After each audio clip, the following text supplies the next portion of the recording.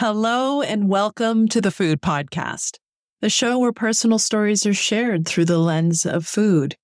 And today through the lens of writing and sharing recipes with cookbook author Amy Minichiello. I'm Lindsay Cameron Wilson.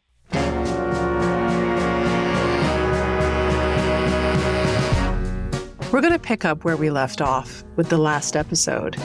Go back and have a listen if you haven't already. Season 3, Episode 7 with Jill Barber. And when you're ready, we'll pick up at the end of that episode where Jill tells us the dream for Homemaker, her latest, most intimate album. In the earlier part of my career, it was about wanting to reach the greatest number of people. And now it's wanting to reach whomever in the most meaningful ways. Like I kind of, instead of going big, I kind of want to go deep with people. And it's not going to be for everyone, and that's okay. My only real marketing idea for this album was that friends would share it with friends. I kind of had this belief that like, if it touched somebody, then they might say like, hey, this, I heard, or I saw myself in this. And I feel like there are other people out there that it might resonate with too. It's kind of like recipes, you know? Yeah. If something works and you love it, it's not, you might not like advertise it to like everyone has to try this recipe, but you might share it with a friend. And I kind of had this hope that, that this music would find its way around, through sharing, because it's something that people want to share with their community, with their friends. Yeah. Okay, let's put a pin in that. And in the meantime, meet Amy Minichiello. She's an Australian wedding cake maker, private cook, food blogger, wife, and mother of 2 little children, Beau and Vivi, and author of a new cookbook, Recipes in the Mail. Amy's book came about when, in 2018, she made a request on Instagram, inviting people to share their favorite family recipes with her through the mail. Who writes letters anymore? There's not that many people that, it's all done with a text message or an email, instant like that.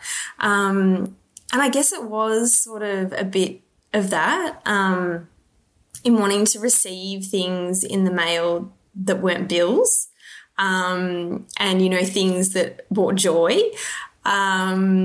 And also just forming that connection with people. Like I love that connection that's especially formed, when it comes to food and sharing recipes. So that was sort of the main reason behind it. I didn't even think of doing a book back then.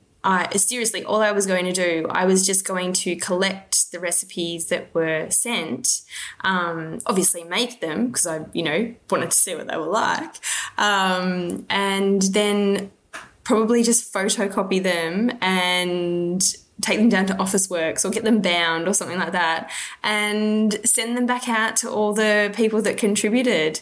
And then it wasn't until I started sharing so once I'd cooked and baked the recipes and then I styled and photographed it and then wrote a story to go with it on Instagram, not sharing the recipe back then, but just the story that went with it, I started receiving all these beautiful comments that, people that I didn't even know that were sharing these really special memories that they had of similar recipes that they would make, with their mothers or with their grandmothers. And just the comments that followed after that, I was just like, oh my gosh, like this is really, really special. And then, even then, I still didn't think about a book. And it wasn't until people started saying to me, I think you need to do something with this. I think you need to write a book. And I was like, oh, do I need to write a book? I don't know. Where do I even start? Huge deal. So then that's sort of what, started that ball rolling. And I got this idea in my head. I was like, oh, well, maybe if people are asking for this, maybe there's more people out there that would like to read these stories and cook these recipes. Then the long, long road to finding a publisher began. Amy lives in Rye, a seaside community on the Mornington Peninsula in Melbourne, Australia. We met through Instagram. Her joy bursts through her images of cakes and family and flowers. We've been supporting each other's work for a long time. Amy is infectious. And not surprising, many people support Amy and her work. I had a few people behind me who were very, very supportive. And Belinda Jeffrey, who's become a very lovely friend and a bit of a mentor. She gave me the confidence to go forward and really think that there was something in this. And she actually put me in contact with her publisher, Julie Gibbs. So I was lucky enough to speak with Julie, and she was just lovely, and I am forever grateful for the time that she gave me, because she gave me that boost of confidence that I needed at that time. And then she ended up putting me in touch with the publisher who published my book in the end. I have a copy of Recipes in the mail. There are roses on the cover, pinks and yellows and oranges and lush green leaves, and the font for the title is a traditional cursive. Inside the book is a pocket for recipe cards to make notes, and each recipe includes an origin story. Amy inscribed the book for me in her flowing cursive with a few printed letters mixed in, a sign of a woman wedged between eras of cursive and printed lettering. It's a hybrid style of someone who still takes comfort in pen on paper. It's fluid and smooth. She writes that she hopes that these recipes and stories will transport me and nurture my family. And she signs it with a cursive AMY. I wanted people to pick it up and for them to feel that warmth and that love that had been poured into every single one of those pages. So I'm hoping that's what it's done. I've got a lot of feedback from people who have said that that's what they feel when they pick it up. So if I was able to make one person feel that, I'm happy. Jill Barber has a song on her album called My Mother's Hand. She wrote the song when she remembered she had forgotten her mother's birthday and forgot to send a card. It's also a song about handwriting, how Jill feels she's lost that art and she doesn't send cards anymore, but how she could recognize her mother's hand anywhere. When I was just a kid, there would always be a little note tucked in my lunch just for me.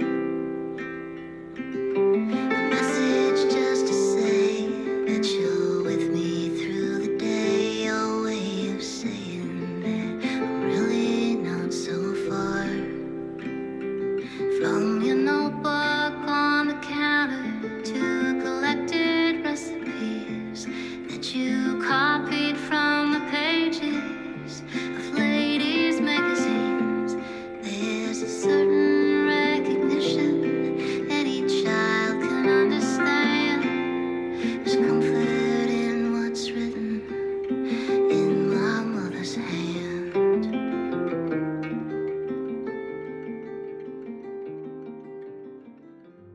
My mother used to write notes in my lunchbox, always on a white paper napkin, wishing me a happy day, sometimes with a drawing of a smiling sun. It felt like a secret, these little notes.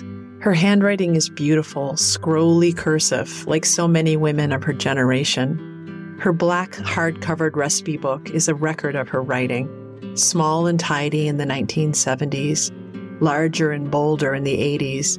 Then it settles down somewhere in the 90s and onwards. It was similar to her mother's and her sister Susan's, except Susan's is a little softer, with just hints of the same pressure on the pen and the same hand mechanics and the same aesthetic. Susan's twin sister Sandra's handwriting is totally different. Sandra writes in a strong, looping cursive that charges across the page. She says writing on paper is like drawing. Her words are loopy shapes that look like bold doodles with hidden messages. It's so free.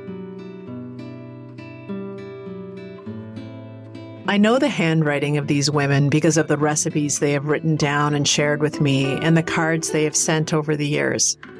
Susan has bound her recipes in a book for all of us. Each recipe is carefully printed by hand with a watercolor illustration of the recipe as well. Sandra also has a hardcover book where she keeps her recipes. They are often coded like a rebus with illustrations of ingredients popping up with the written ingredients. Sandra has sent me illustrated recipes over the years. I keep them tucked into my messy binders on the kitchen shelf. They're written on scraps of thick cardstock with their edges cut with pinking shears. Lemon milk cake is written in caps across the top with a drawing of a lemon in the place of the word.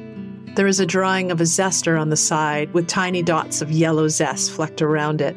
I see it when I pull out the binder, a zap of yellow within the black and the white. These days, I save recipes in apps, or I print them off the internet and shove the pages between the cookbooks on my kitchen shelf. I also take photos of recipes from cookbooks, and the images sit in my phone, pale squares of text on white, among the other 13,300 photos. I forget about them. I wish I could write a song about the recipes I want to remember. I wonder how people will be remembered when no one writes recipes down anymore, when we don't share them in print, when we don't know a person through their penmanship, or what will happen when we no longer know how to put pen to paper.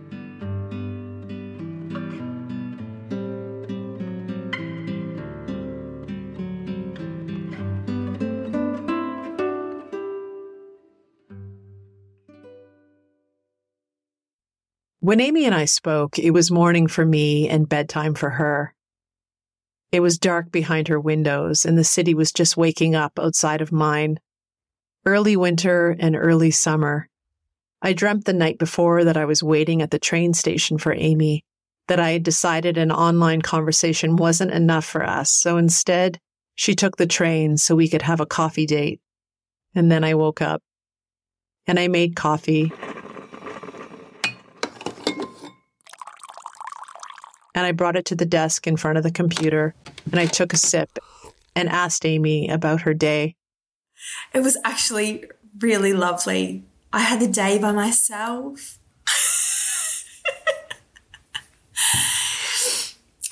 I wrote this morning. I woke up and I made my breakfast and I sat at the kitchen table and I wrote. This is my writing pad. I love it. No, it's seriously, I just write whenever I can. Like, I think I've written in some of my posts that I write in the car. If Ben's driving the car, I'll write in the car. Normally, though, it's like at this time, late at night when I usually, usually write. But yeah, this morning I actually wrote in the morning, and I have not done that for a long time. So it was a really lovely way to start the day. Amy writes everything out longhand first, even her Instagram posts. There's a blending of old and new always at play in her work. Pen on paper, baking, sharing online, posting on Instagram, engaging in community online, engaging in community in person, testing handwritten recipes that came in the mail, posting about them online, and then posting cookbooks in the mail. I asked her if she was always nostalgic about the past. Had she always cooked and pored over old family recipes? She laughed and said that she had baked with her grandmother when she was little, but when she left home at 23, she didn't know how to boil an egg. She had worked in hospitality, but was always the barista. But I didn't stand by my mum's side in the kitchen because she can't stand a mess. So she wasn't going to let us, make a mess in the kitchen. And I guess I just wasn't really that interested in, I was interested in eating the food, but I wasn't interested in preparing it or cooking it until I had to learn to be able to put food on the table for dinner. So I had actually moved over to Western Australia with my now husband to Margaret River. And, I mean, that's just like foodie paradise over there, the food, the wine, the fresh produce, all of that. So and MasterChef had just premiered over here in Australia, and I was just reeled in hook, line and sinker, and I just hung off every single word and just started reading magazines, and I had two of the big, thick Australian Women's Weekly cookbooks that I took around Australia with us when we eventually left Margaret River and we travelled around. And I would just, they were my Bibles. I would just choose recipes out of there and I would follow them to an absolute T. Like, I did not diverge from that recipe. If I didn't have something, I'm like, I can't make this now. I don't know what to do. When I worked at Books for Cooks in London, there was a spinning wire book stand that held mini Australian Women's Weekly books exclusively, a whole section just for them. Australians would squeal when they walked into the shop and saw the collection, either because they needed a recipe or just a taste of home. One woman called one afternoon and said, "Look, I'm in London and I really need a coconut slice recipe from your Australian Women's Weekly baking book. I know you're not a library, but can you please just tell me the ingredients? I don't have a copy with me." I had never heard of a coconut slice, but I found it and read her the recipe over the phone. How could I not? I should also say that this was pre-Google. I was Google. But then eventually, I started, getting more confident and, I was putting my own little spins on things and, just becoming more experimental, I guess. But actually, my husband, Ben, he taught me a thing or two in the kitchen as well. He's actually a good cook, although he doesn't get much of a chance anymore because I'm always in the kitchen. It's my office. It is my creative space. And then it wasn't until we got back home and I started working in a cafe just down the road, and they let me into the kitchen to prepare, especially baking, like the baked goods and things like that, just simple things, but I kind of started doing that and I thought, I'd really like to have my own cafe one day. And then that's sort of what, planted that seed. And I was like, I really want to do this now. So that's how the cafe happened. And we had that for 4 years. And that's when I really got into the whole cooking. So, I was in the kitchen. We made everything from scratch. And that taught me so much. And then that's how the wedding cake started. And then I fell pregnant with Beau and I thought, I don't want to have a cafe and a newborn baby at the same time. And by that stage, I was pretty much burnt out. And we decided to sell. And then I realised, well, I can just do the cakes at home and I can take on as much or as little as I want to. I'm still getting that creative energy out, which is really important to me. I need to have that time in there. Like today, I feel so much better after having that, uninterrupted time to just bake. And I wasn't baking for any reason as such. I just had a couple of recipes that I wanted to test out and I was just standing at my kitchen bench and jotting down little ideas and going, maybe I can do this. And I was just like, this is what brings me joy. I just love it. I'm a better person when I've been in the kitchen.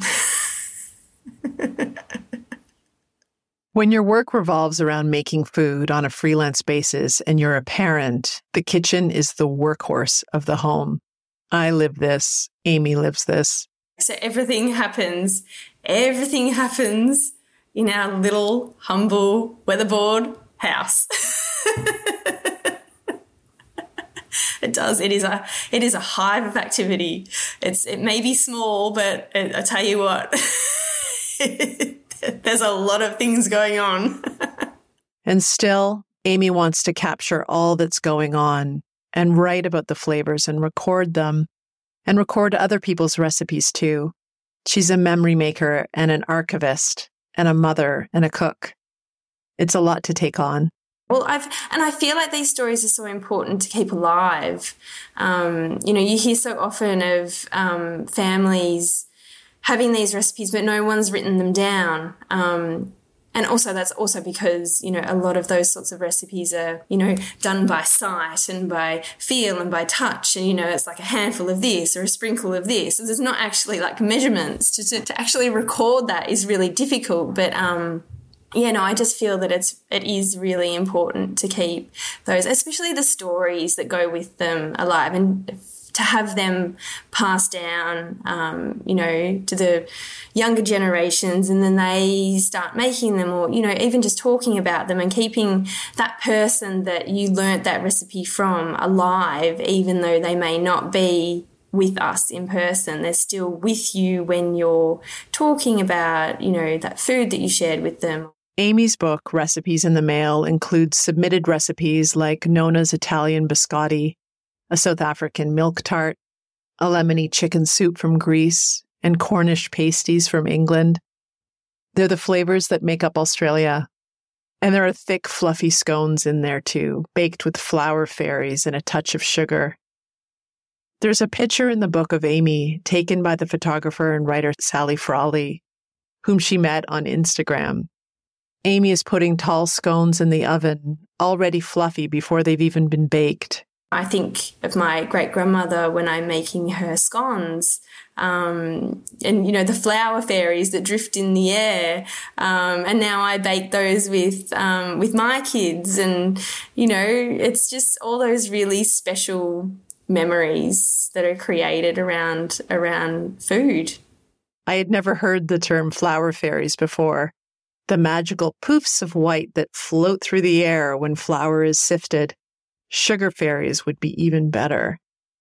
Amy is in the business of creating beauty. Her words and her images and her joyful stories of baking with her kids. She is a delight. But everything does happen in the kitchen. We've established that in the previous episode. The good, the bad, the crushed Cheerios, the meltdowns, the tears, the flavors, all of it. There's always another story behind the lens. On April 5th, 2023, Amy posted on Instagram a bird's eye view, also known as a flat lay in the business, of hot cross buns being packaged up as gifts. Their gentle pink rose petals danced across the scene, and little parcels of buns wrapped in parchment and string and fastened with a rose. The comment below goes on to tell her story of that morning, what went on behind the lens. The buns, the roses, the timber surface, the knife, objects which when you look at can see clearly. However, it is what was going on behind the scenes during these captured moments that no one but myself saw and felt. Behind the lens was a woman, a wife, a mother, who only hours beforehand had come crushing down, her body weighted down by the overwhelming feelings that had been brewing on the inside, followed by tears that raged and rose like the ocean on a stormy day. She couldn't catch her breath, nor could she pick herself up from the hard timber floor. Yeah, that was actually really difficult for me to do. I had written it out because I always write longhand first. And I thought, I feel like I need to share this. I feel like it's going to not only help me, but I hope that it helps someone else. And I think I obviously just hit a really low point. Like it was just, I felt like there was challenge after challenge, and, like life can go up and then it can go down and can go up, and it's like a roller coaster ride. No 2 days are the same. especially with kids. Like, you know, you wake up in the morning and you think, oh, what's today going to bring? You know, how are they going to wake up? What mood are they going to be in? What mood am I going to be in? So, you know, it's all of that. And then also I think I had been doing a lot of late nights leading up to the book, and getting, you know, all the online shop sorted and all that sort of thing. Is like technology things are just not that side of my brain doesn't work. And yeah, it was just this one morning. It was like, you know, the layer on top of each other. And then all of a sudden you can feel that rage coming to the surface, and it's like a volcano erupting.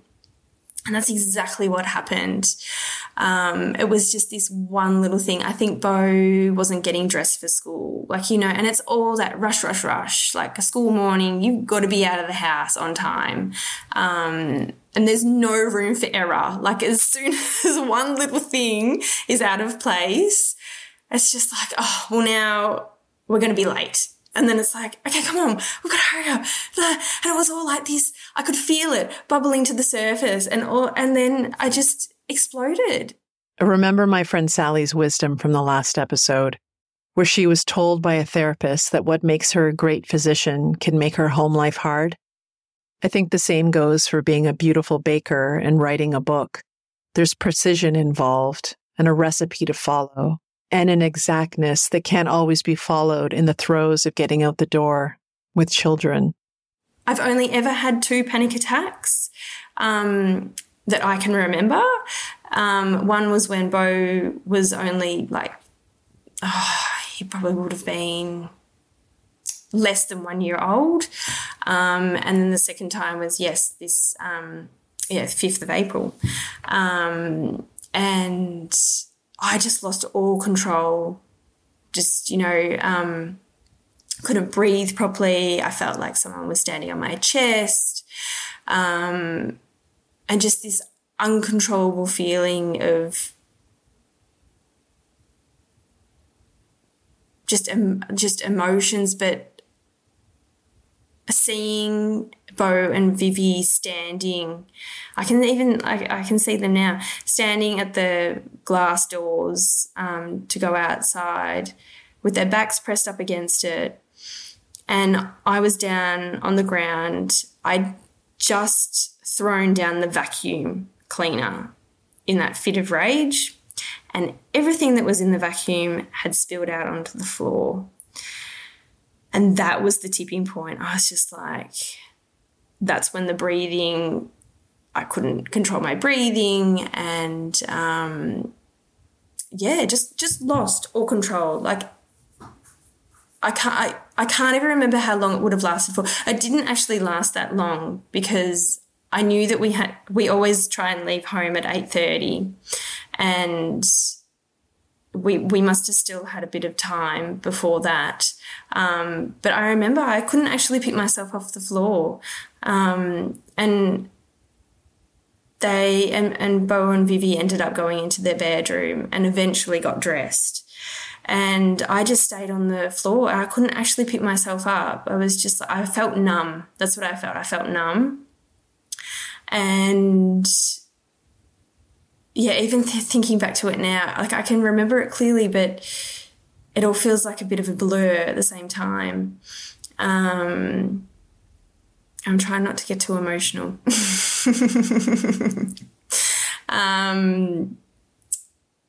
Yeah, and then I just had to sit there, and I eventually got my breath back. And I think also because I remembered from last time, because the first time that it happened, I got such a fright because I didn't know what was happening. But this time I knew. So I knew that I just had to get my breath back. And I remember saying to Beau, you need to get my phone. I need my phone. I think they were just so sort of like, oh, what's happening to Mummy? Like, we haven't seen this before. I don't know what to do. They were obviously scared. Like, you know, they're only little. They didn't know what was going on. And so he didn't get my phone. And then I knew then, I'm like, no, well, I have to I have to like get myself out of this. Like I've got no other choice. So then I just slowed my breathing down and eventually picked myself up. And I just went into, I think they must have been in the bathroom. And I went in and I didn't say anything to them. I just knelt down and I just gave them both a huge hug. And I didn't say anything to them because I didn't know what to say. And I thought, if I say something now, I'm just going to burst into tears again. And I just gave them a huge hug. And it was almost like I didn't have to say anything, because if I did, it wouldn't have been right. Whatever I would have said wouldn't have been right. So she got the kids dressed, got them into the car, put on sunglasses, dropped them off at school, had a good cry with her mom, and met with two friends who listened.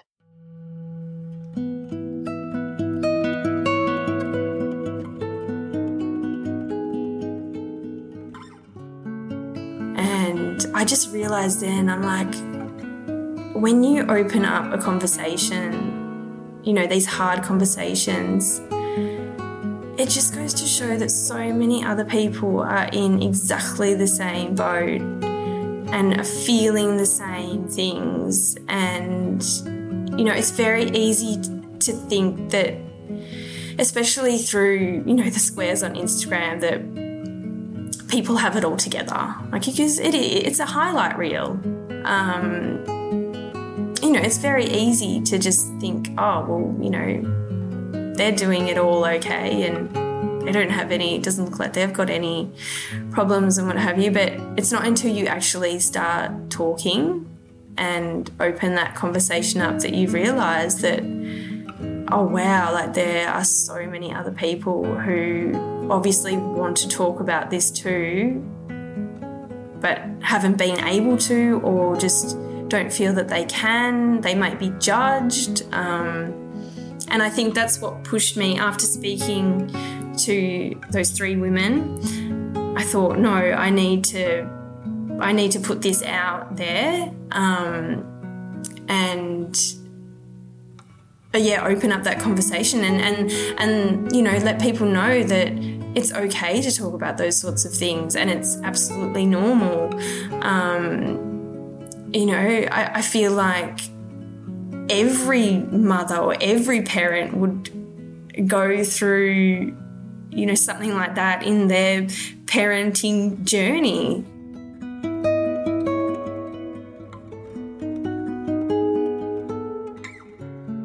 There are 141 comments on that post, all sharing words of support, of solidarity, of understanding.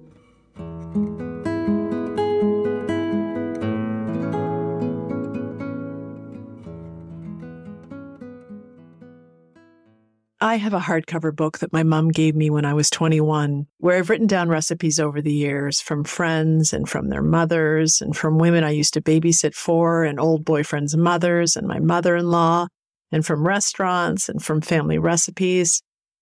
My handwriting is very tidy in the beginning. I could see that I didn't want to mess up a fresh book. But by the end, it's filled with desperate chicken scratches. I remember calling my mom and asking for a recipe while toddler Charlie, or maybe it was Luke, sat on the counter in a diaper, pinned there with my body, drawing in the book with a Sharpie while I scribbled down my mother's chocolate sauce recipe. There is a pocket for recipe cards inside the cover of Amy's cookbook. I plan to use them not only to write down recipes, but to also record what's going on that day, the trials and the tribulations, and what it took to make that recipe. My mom wrote down the recipe for chocolate sauce when we were living in the southern United States, and she was at home with 3 little girls far away from her family. What was happening in her life that day? These are also the stories that I want to know, the stories I hope can somehow be shared and documented moving forward. And this brings us back to the beginning with Jill Barber. I read Amy's post in April, probably while sipping coffee on an early spring morning here in Halifax. Jill's new album, Homemaker, had already been out for a month at that point, and the title track of the album was on heavy rotation. I sent that song to Amy. I thought she might need it, especially this part. If all you wanna do is cry, I won't even ask why. I'll just hold the box of tissues for you.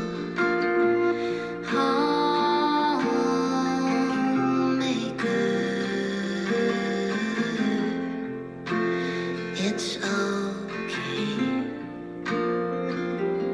if today the only thing you make is you make it through the day. Yeah, and it just goes to show you, like, even on the opposite side of the world, on the exact same day, someone else is having those exact same experiences. Just a sideways glance.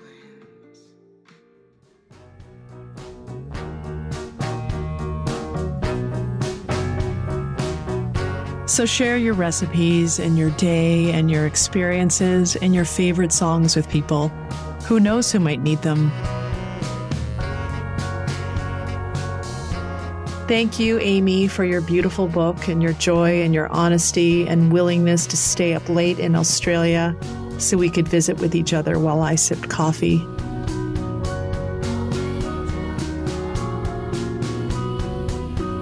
That's a wrap for this season of the Food Podcast. We'll be back in the fall with more stories about life and food. This series is edited by Abby Circatella. Our theme song, One More Night, is by Jen Grant. If you'd like to support the show, please rate and review the Food Podcast wherever you get your podcasts. And consider signing up for my newsletter. It's called Food Stories. The link is in the show notes, or you can head to lindsaycameronwilson.substack.com. Thanks for listening. I'm Lindsay Cameron Wilson.